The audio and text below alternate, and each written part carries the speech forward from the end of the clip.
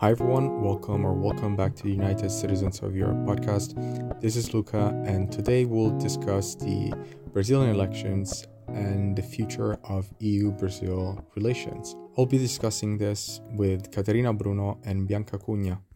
Hi, Caterina. Do you want to tell us a bit about you before we start the interview? So, can we have a bit of your background? Hi everyone. Hi Luca. Thanks for inviting me here.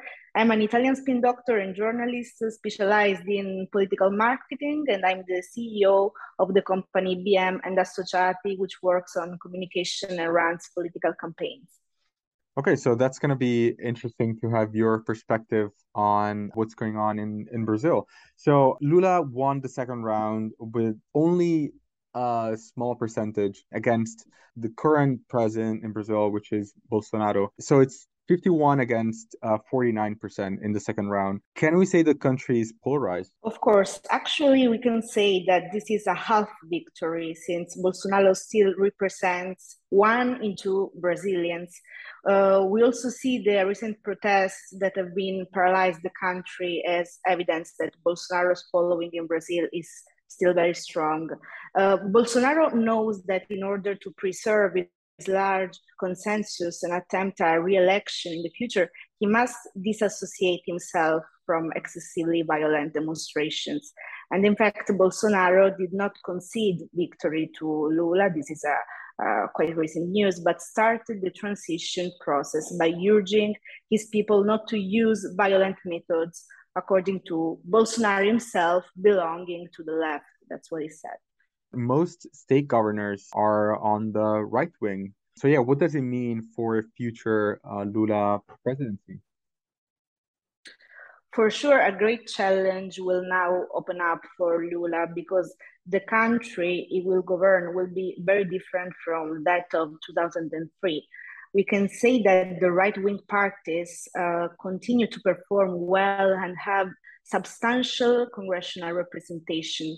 So Lula will necessarily have to look to the center in order to ensure governmental stability. And this situation means that agreements will have to be made with the conservative political leaders of the one that we define the big center, who have been allies of Bolsonaro.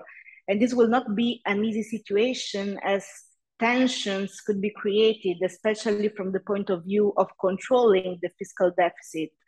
And support will also be needed on the environmental issues, which is a pivotal theme of Lula's election campaign. I would say that Lula will have to be a good mediator in managing the parties. I think that it is important to underline a point here. The idea of Lula being a kind of communist is, however, a misconception and probably very Eurocentric wrong view, because South America left is complex, and Lula, during his past presidency, managed to dialogue well with the various sides. Lula's measures have never been based on welfarism, I would say indiscriminately, but on the contrary, he has favored Brazil's inclusion in the globalization process. Of course, and that's basically when Brazil became an important part of BRICS. And talking about BRICS, is Lula going to be taking sides in the Ukrainian war? And if so, is it going to follow the BRICS coalition? Regarding the Ukrainian war, in an interview with the Times, Lula stated that Zelensky is as responsible as Putin for the war. And so it will be interesting to follow the developments on this side. However, both Zelensky and Putin congratulated Lula, wishing for cooperation and strengthening of relations between the countries. But given also Brazil's need to interrelate with the European Union, it is clear that on the matter of the war, Lula will have to use a good deal of diplomacy. Moving on, the thing of the international stage, I think that given to the strong domestic issues that we have described so far, actually, I do not believe that international politics will be a top priority, at least for the short term of Lula's presidency. because Brazil needs to rebuild itself internally first and then be competitive in the global market. Let's remember that Lula, aside from the judicial events that have featured him, has succeeded in emancipating 20 million people from poverty by creating prosperity within the country. And that situation also enabled Brazil to assume the role of a global leader in the past. However, we have to consider that the need to break out of the international isolation that occurred with Bolsonaro is also clear. So we may assume that Lula's approach to foreign policy may or maybe needs to be multilateral. In the past, Lula, as you said, strongly fought for development of the BRICS countries, which involved China, Russia. But now the international scene is different. Russia and China are two global superpowers which are interested in increasing their power and influence in the region. So likewise, the dialogue is already open with the United States as well.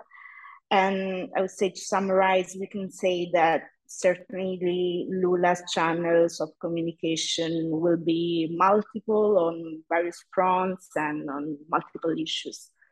You talked about Lula, first part of his term has to be focused on rebuilding Brazil from the inside, let's say, more than the image of Brazil on the outside, so on the international stage.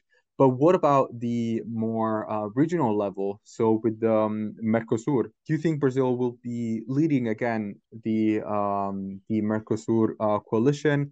Is that going to be vital for rebuilding Brazil? I believe that Lula will aim to take a leadership role in the Mercosur, which is a reality, as we know, composed by very different civil and political backgrounds, from Argentina to the other countries. But if Lula succeeds in revitalizing the Mercosur, he will be, I would say, the architect of a turning point that will allow the countries of South America to truly be in bloc, an important interlocutor for the world superpowers. And this is a very important point also in the building of the relations with the European Union. Yeah, exactly, because the Mercosur, the EU-Mercosur deal is kind of like in a standby. So it's gonna be interesting to see how that's gonna look like. Brazil is yet another Latin American state going left, whereas like Europe is going more on the right wing, as we've seen with the Swedish and Italian elections. What can this mean, not only for the Mercosur bloc, but again, for the whole Latin American countries? Yes, this is a question strictly linked to the previous one, and I would like to add something about European Union, because it's important to notice that European Union is looking with a special concern on what is going on in Brazil for two main reasons. The first one is that Brussels urgently needs to make partnerships on issues regarding environment and trading.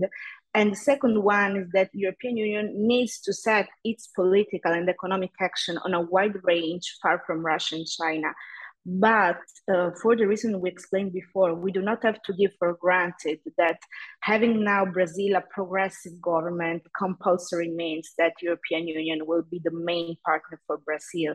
What would seem more plausible in the immediate term is that the unblockment of the free trade agreement between the European Union and the Mercosur can come to a moving point, because we know that the agreement had been blocked in 2019 because of concerns over deforestation works implemented by Bolsonaro. And the unblocking could occur precisely because of Lula's election and his commitment on environment issues. And in this scenario, I would say that regarding the second questions, this is my personal experience. When I lived in South America, I remember everyone saying how their political balances were closely affected by what happens in Europe. Now the trend seems to be reversed. probably because of the difference in issues affecting these two parts of the world. In that sense, we can say that globalization is stuck on a point. But however, I think it is also important, another thing, that in Europe, we face the rise of new political leaderships, and I'm not referring to parties, but to individual figures who manage to gain important consensus. In South America, I'm greatly simplifying the analysis. In most cases, the pink wave is a constant return and alternation of old politicians. And this symbolizes the substantial lack of renewal within the political forces themselves. What we can say is that Brazilian politics is a case study, which is very different from the politics we mean in Europe. Also because in Brazil it's normal to take agreements with other politicians who are very far from your political positions. In Italy, creating elected governments which can involve different political parties and different ideologies is still seen as unconventional and weird. So this is another main difference we may underline, because the two idea of thinking about governmental politics. These are all the questions that I had for you. So thank you very much for accepting the interview. It's going to be nice to have you again, maybe for another political commentary. Thank you very much. My pleasure. Hi, Bianca. How are you doing?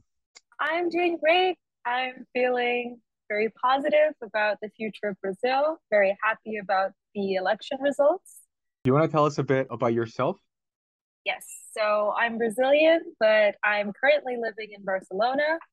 I'm studying at Pompeu Fabra University for the last year of my master's degree. I'm currently pursuing an Erasmus Mundus master's degree in European politics and society.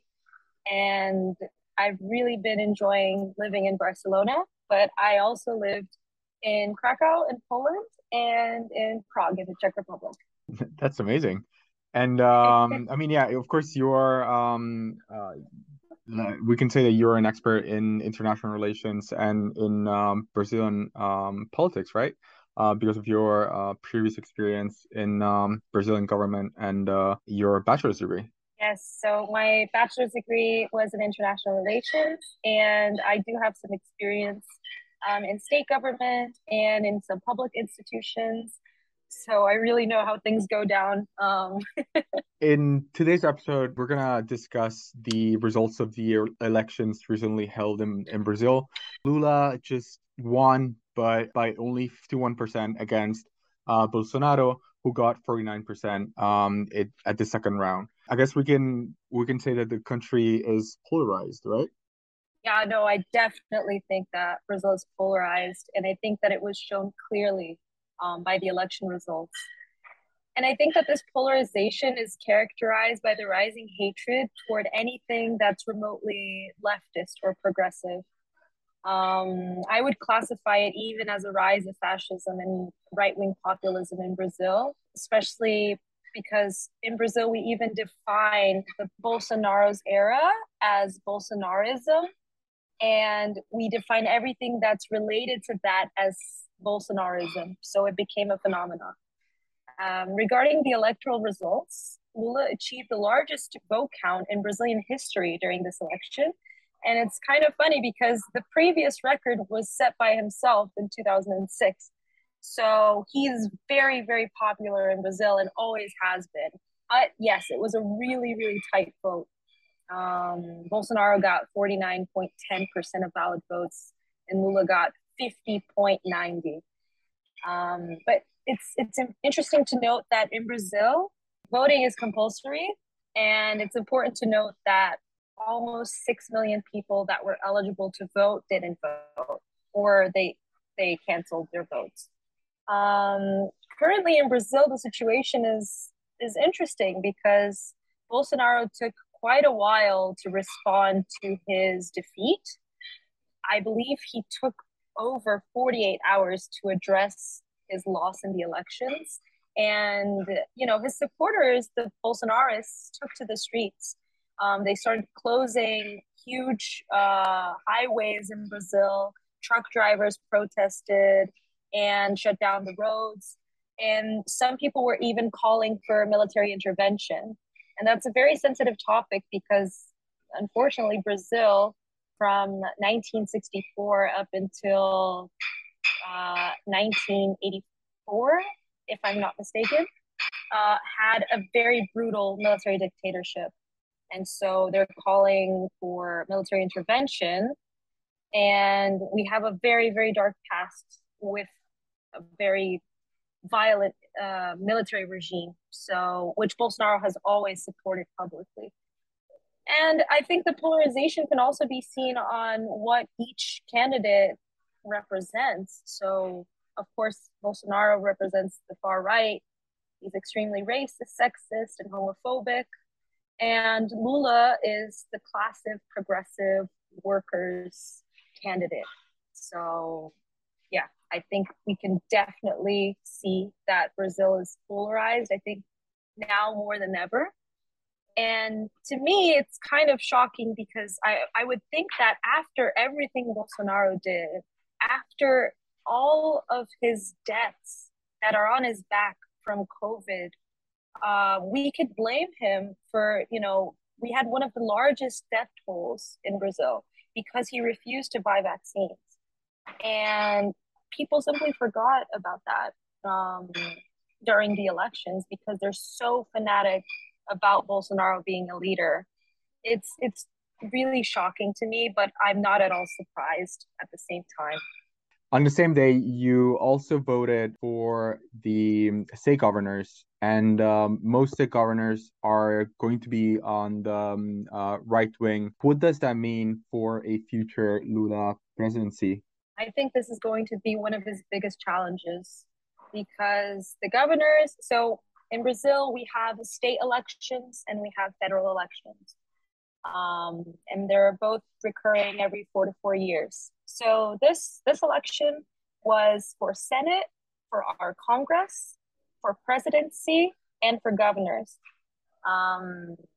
So the sad reality is that he's going to face both Congress and a Senate full of Bolsonarists, so Bolsonaro supporters. And it's really disappointing because we know, like in a healthy democracy, we know that things have to go through Congress and Senate to be approved. So he's going to face a lot of backlash from both houses. Back in the day, in his first term of presidency in 2003, he had the majority in Congress, right? But now Bolsonaro's party, the Partido Liberal, which is the Liberal Party, will have the largest amount of members. They have 99 total members in Congress. And the situation in the Senate is similar. Bolsonaro managed to get 20 of the 27 senators elected in this round of elections. So it's very shocking because we can see the power they have. They still detain, right? Not only the election that was a really close call, but we can see how powerful they are in the legislative chambers. So yeah, I think that Lula will have to establish a relationship with both Congress and Senate in order to develop his projects, especially since they depend so much on his plans for economic recovery and the fight against poverty.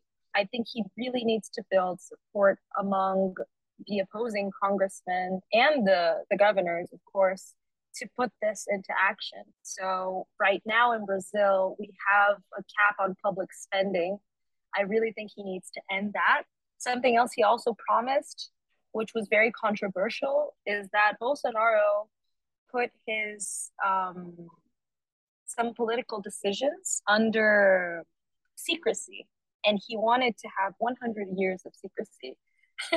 And Lula has promised to remove that, like, on his first couple of days in power. So we're going to see the true criminal acts that he committed, such as the ignoring the emails from Pfizer to buy vaccines, and especially all the drama and all the corruption, the alleged corruption during the COVID era, during especially the height of the COVID era in Brazil.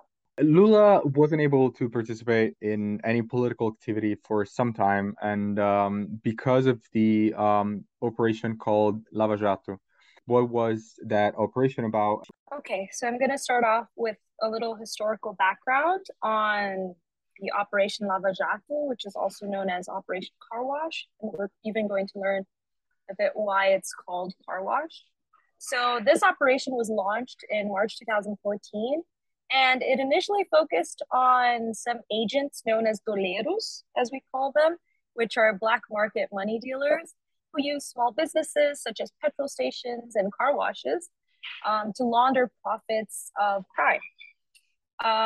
But then again, the federal police in Brazil realized that they were onto something bigger when they started this operation. And then they discovered that the doleiros were working on behalf of executives at Petrobras, which is the largest state-owned petrol company in Brazil and one of the largest in the world.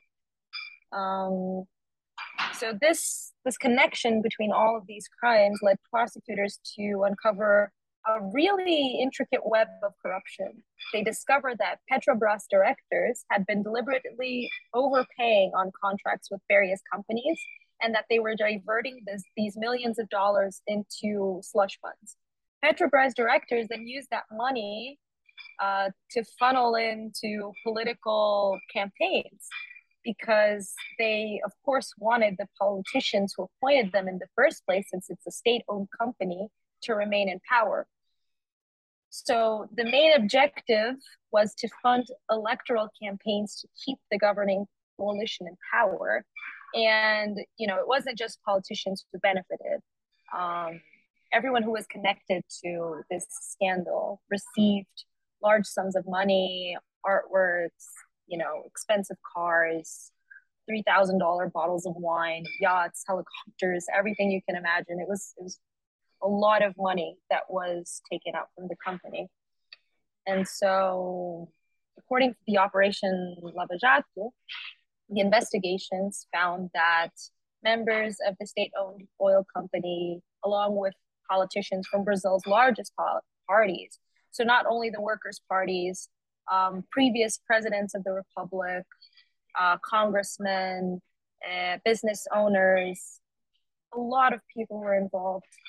And that's why the federal police considers it one of the largest corruption investigations in the country's history. So this is all very controversial, because at the same time that we recognize that this was a big corruption scandal, there were documents that leaked in 2019 that showed us that Sergio Moro, which was the federal judge responsible for this investigation and for judging the people accused, that he was partial in his decisions, and that he was passing on advice, investigative leads, and inside information to the prosecutors to purposefully prevent Lula from winning the 2018 elections. Because Lula originally was a candidate in the 2018 elections, but he was prevented on becoming a candidate because of these allegations that led to his arrest. And of course, this was scandalous because several authorities and experts from around the world reacted to these leaks and defined Lula as a political prisoner and called for his release. And Lula was finally released in November in 2019.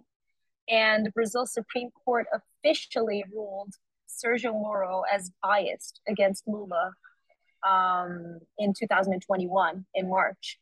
And it's interesting to note that the UN Human Rights Committee also concluded that Lula did not receive a fair trial in his judgment that led to his 580-day imprisonment.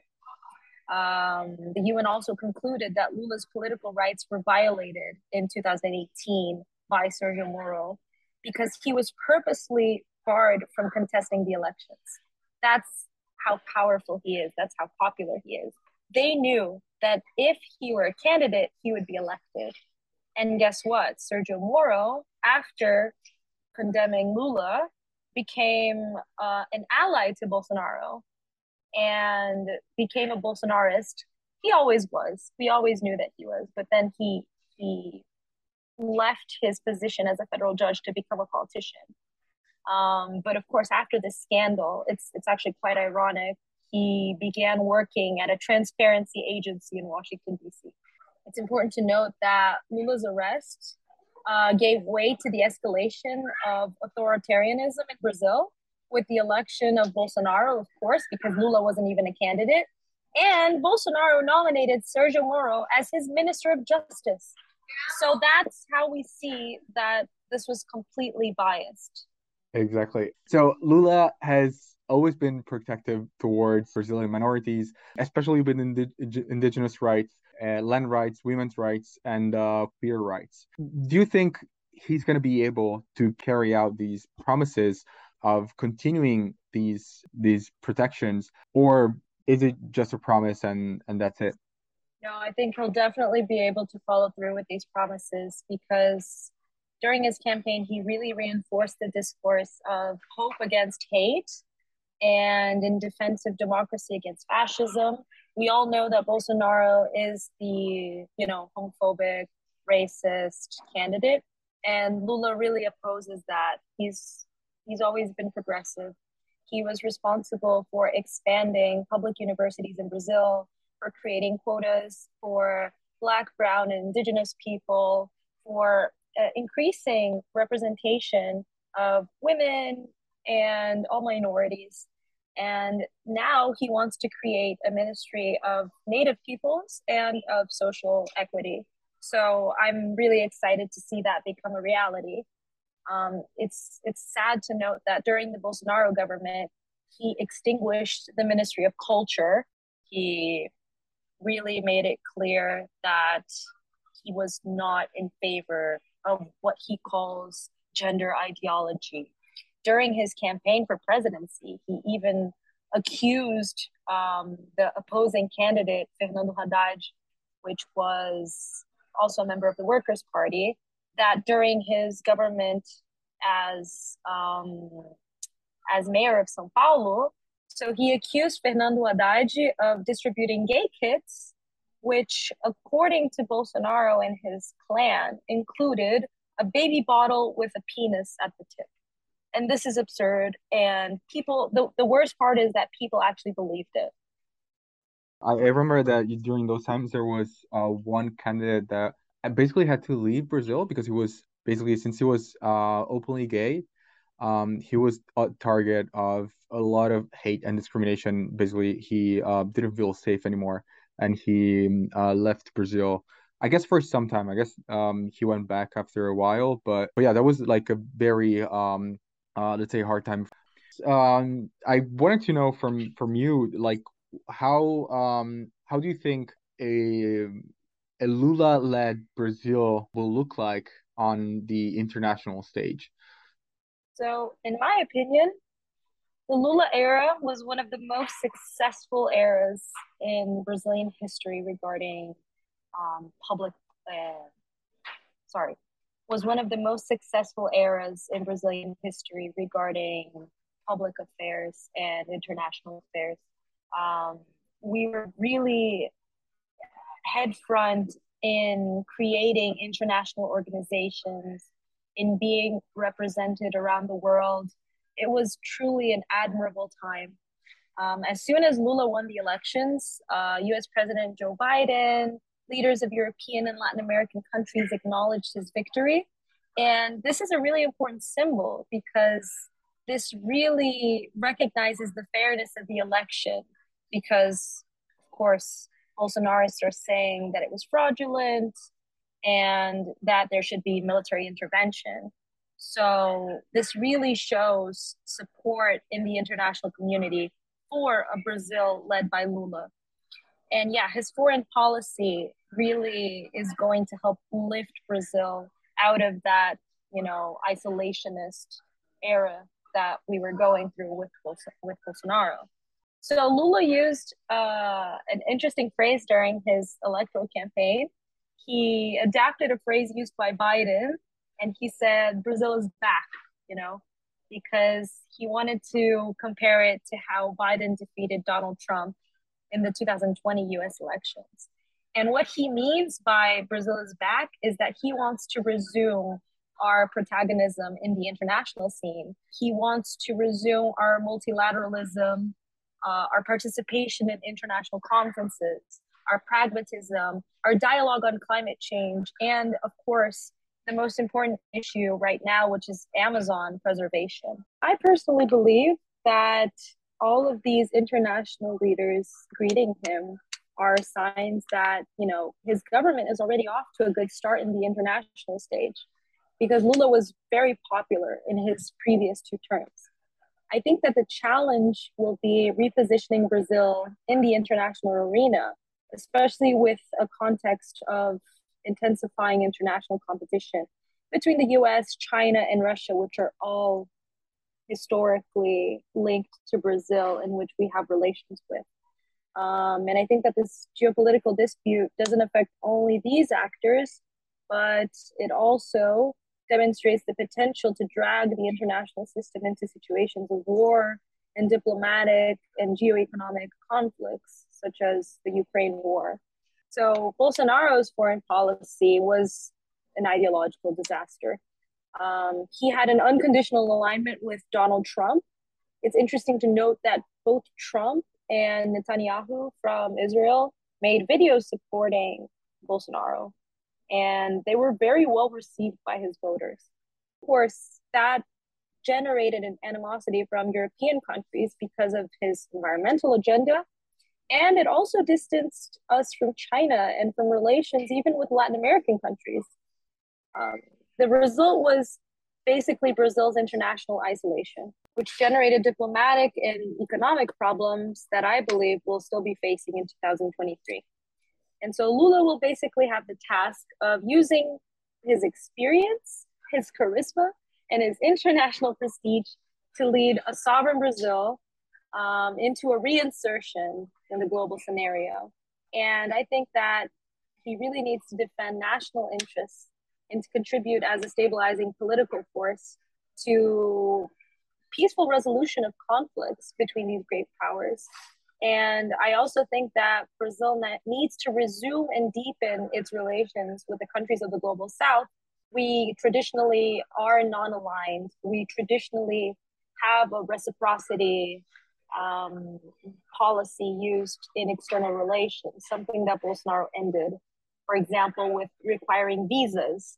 So just as an example, Brazil has always been reciprocal when asking tourists to present visas when visiting our country. So if I, as a Brazilian, need a visa to the US, an American would need a visa to enter Brazil, but Bolsonaro ended that, which to me was completely unnecessary.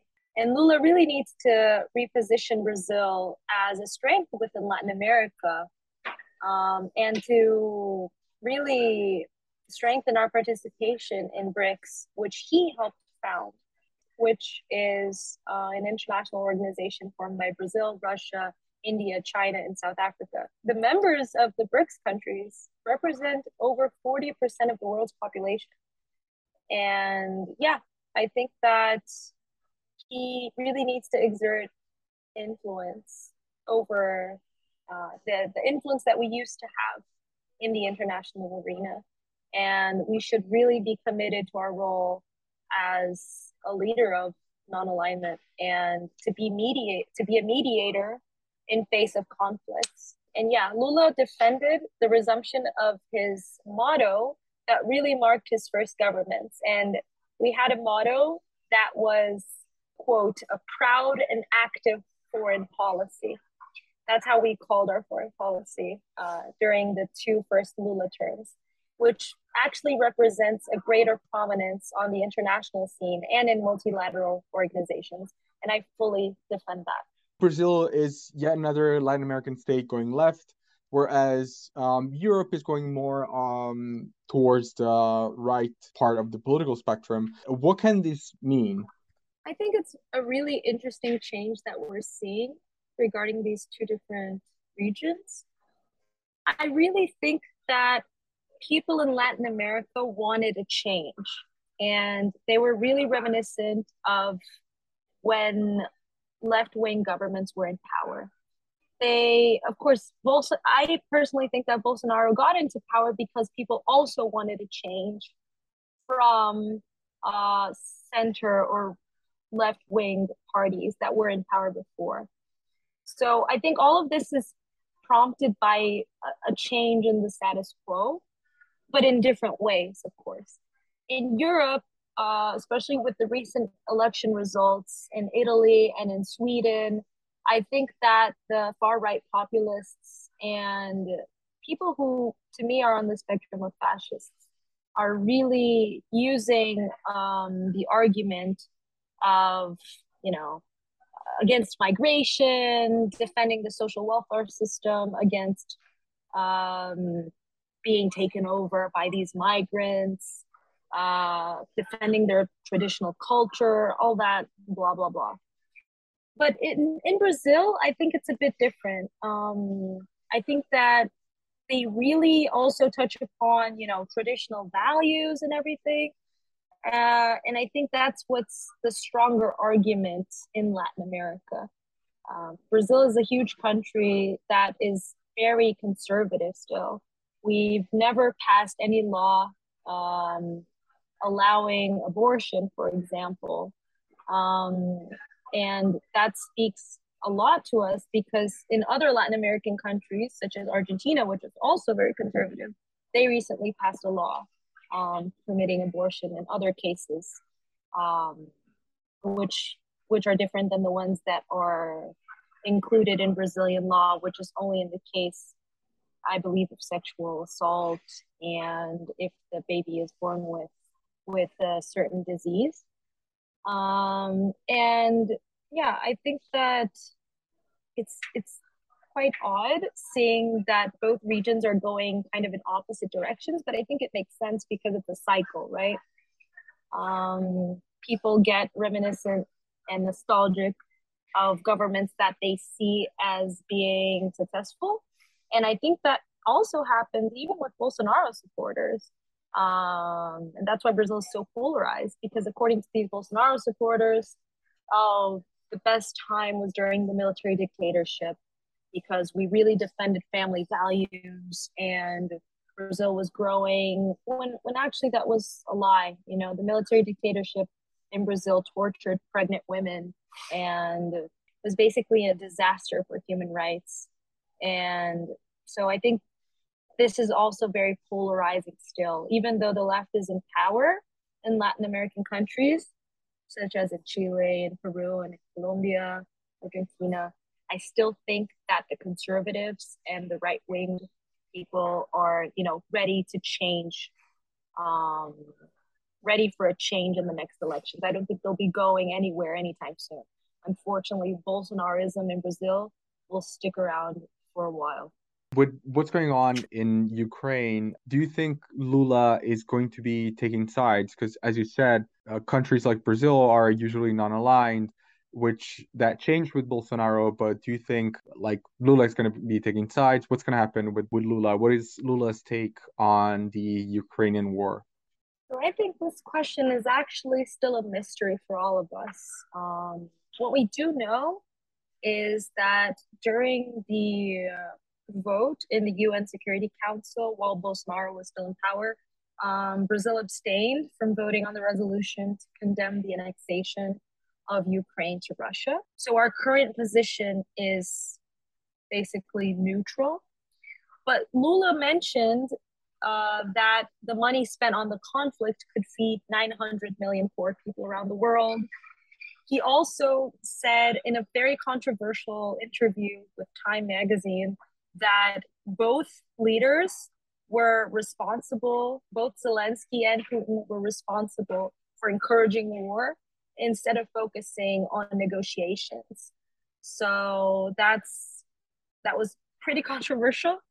But something else that's interesting to note is that both Putin and Zelensky congratulated Lula on his electoral victory. Russia has always been a pretty strong partner to Brazil in economic terms and in political terms, especially because of BRICS. And Ukraine also, Zelensky specifically, recognized Brazil as a long-term friend of Ukraine and the Ukrainian people. So it is a kind of a tricky question. I do think that he is going to continue to follow a non-aligned movement, and he's probably going to take a position as a mediator within this conflict. I think he just wants it to be over. But the problem is that if he takes a side, then that would mean a really complicated result on Brazilian and Russian relations. And I don't think he wants that. So yeah, it's a very tricky question, and I think we'll have to wait and see what will happen. Can we expect an increase in EU-Brazil relations with the Lula-led government? And especially, do you think we're going to be able to finally start again the process on the Mercosur-EU agreement? Oh, I definitely think so. And it's interesting to note that the president of the European Commission, Ursula von der Leyen, congratulated him as soon as he won. And during her congratulations, she highlighted the importance of food security, climate change, and trade as areas of cooperation between the EU and Brazil. The ratification of the EU and Mercosur free trade agreement is one of the big outstanding issues for both the EU and Brazil right now. And I do think that Lula signaled willingness to resume partnerships with the EU, and he did make it clear that it should be done on new basis, and that the free trade agreement between the EU and Mercosur still needs to be renegotiated. So during his electoral campaign, Lula had promised that if he were elected, that he would close this agreement between Mercosur and the EU by the first half of 2023. So that is a promise that he made during his campaign. And he thinks that this agreement will take into consideration the need for Brazil to industrialize again. That was the expression he used. And another campaign promise made by Lula was a strategy of zero deforestation in the Amazon. And this is a milestone that no Brazilian president has been able to achieve so far. So this is going to be a really big challenge for him. It's interesting to note that Norway announced on Monday, the day after Lula won the Brazilian elections, that they would unblock the Amazon fund of about $2.5 billion, which was paralyzed since 2019. And from what I last saw, Germany is also working to unblock that fund. And we can see that this is really showing that these countries support Lula and know that he will make the right choice regarding the Amazon and deforestation. And Lula, during his victory speech, really reassured world leaders and Brazilians his strategy regarding the environment. And he said, quote, "Brazil and the planet need a living Amazon. A standing tree is worth more than tons of wood illegally extracted by those who think only of easy profit at the expense of the deterioration of life on Earth." So it's really a good sign to see, especially in face of the destruction caused during the Bolsonaro government with Amazon fires and with illegal extraction of wood. Thank you very much for your contribution. These are all the questions that I had for you. Hope to have you again for another political comment, and hope to hear from you soon. Thank you so much, Luca. I'm glad to be a part of this interview. We really hope you enjoyed our episode, and if you enjoy what we do, you can follow us on Spotify, on Instagram, on Facebook, and please give us a good rating because that will really help us. Thank you.